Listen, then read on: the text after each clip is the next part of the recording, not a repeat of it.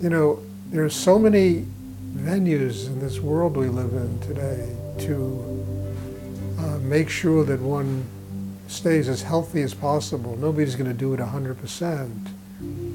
But you got to realize the body is your temple. In your body, the chakra systems, they're the altars on the temple. If you have an unhealthy body, then all of your energy, all of your life, everything goes into healing yourself. You understand? And all of your consciousness, it takes away from the prime purpose that you're alive, which is to truly get to God, where all of your consciousness is focused on getting to God. So one has to keep their body healthy. I mean, nobody's going to do it 100%. The body's not perfect. We're always going to get problems. But while we're here living on this planet, we have to do what we can to take care of ourselves. I personally think that's very important. I think that one has to truly, I believe, the diet and foods you eat, meditation practice, exercise, all these things are essential. Because eventually this machine will break down unless you take care of it. So I think health is not only an important thing in this meditation. As I say, for instance, the chakras are connected to the spine, right? If your spine is completely out of whack, you're going to make it very difficult for the energy to rise up the spine to the top of the head. You understand? If you have heart problems, it's going to be very difficult for you to get past them, to get to a place in yourself where there's gratitude. And generally, when people are not healthy, there's anger in them, they're upset at themselves, they're upset at other people. They blow a lot of their energy being that way. So it's your responsibility, I think, to take care of yourself. And if you get a problem, then there's many venues in this world today to take care of problems, no matter how serious they are.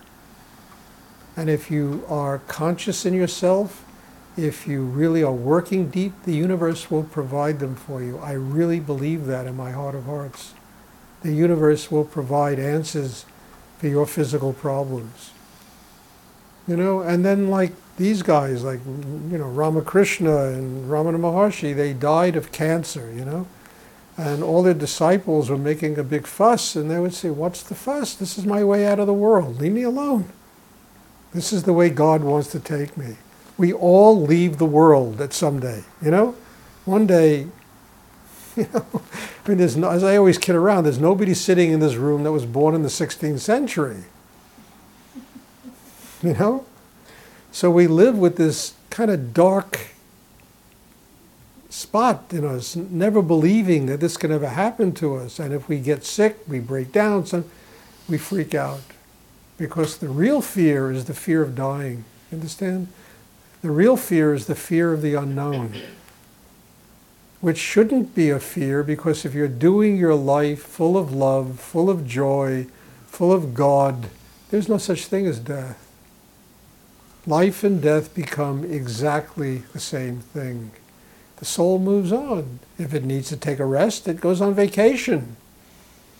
Gets re-prepared, gets a good massage in the cosmos, and they send you back to do it again.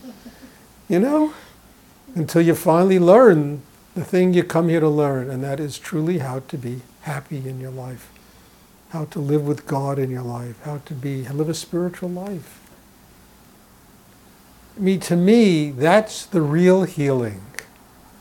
The real healing isn't to get another 10 years to live, 10 miserable more years to live. That has nothing to do with healing. The real healing is to truly learn how to keep your heart open, how to be grateful for whatever your condition is, whatever's going on with you, you can be grateful for it. Because gratitude is a very fast path to spiritual enlightenment. And really being healed is learning to be happy. That's real healing. Did you ever read a book called The Death of Ivan Ilyich? It's a wonderful short story by Tolstoy, you know? And it's about a guy who has everything in the world. He's got the perfect job, the perfect wife, the perfect horse, the perfect kid, the perfect house. Everything is perfect. This guy has created this nest, except one thing, he's got this pain right here that doesn't go away. And he spends the entire book trying to find out how to get rid of it with doctors, this one, until at the end of the book he realizes, you know, that this pain was his path to God, letting him know that all this stuff he thought was perfection was just a total illusion. And the only real perfection was his connection to spirit, to God, to higher energy. You know, and he learned this maybe, I think, the last half hour of his life. And to me, his life was a total success. You know, meanwhile, while he's going through this, his wife leaves him, his kids, you know, the whole town, you know, everybody turns on him because he's, you know, he's dying. And the only thing that didn't turn on him was the final realization that his happiness, his spiritual, was not dependent upon anyone or anything, even on living. It was dependent upon God is love.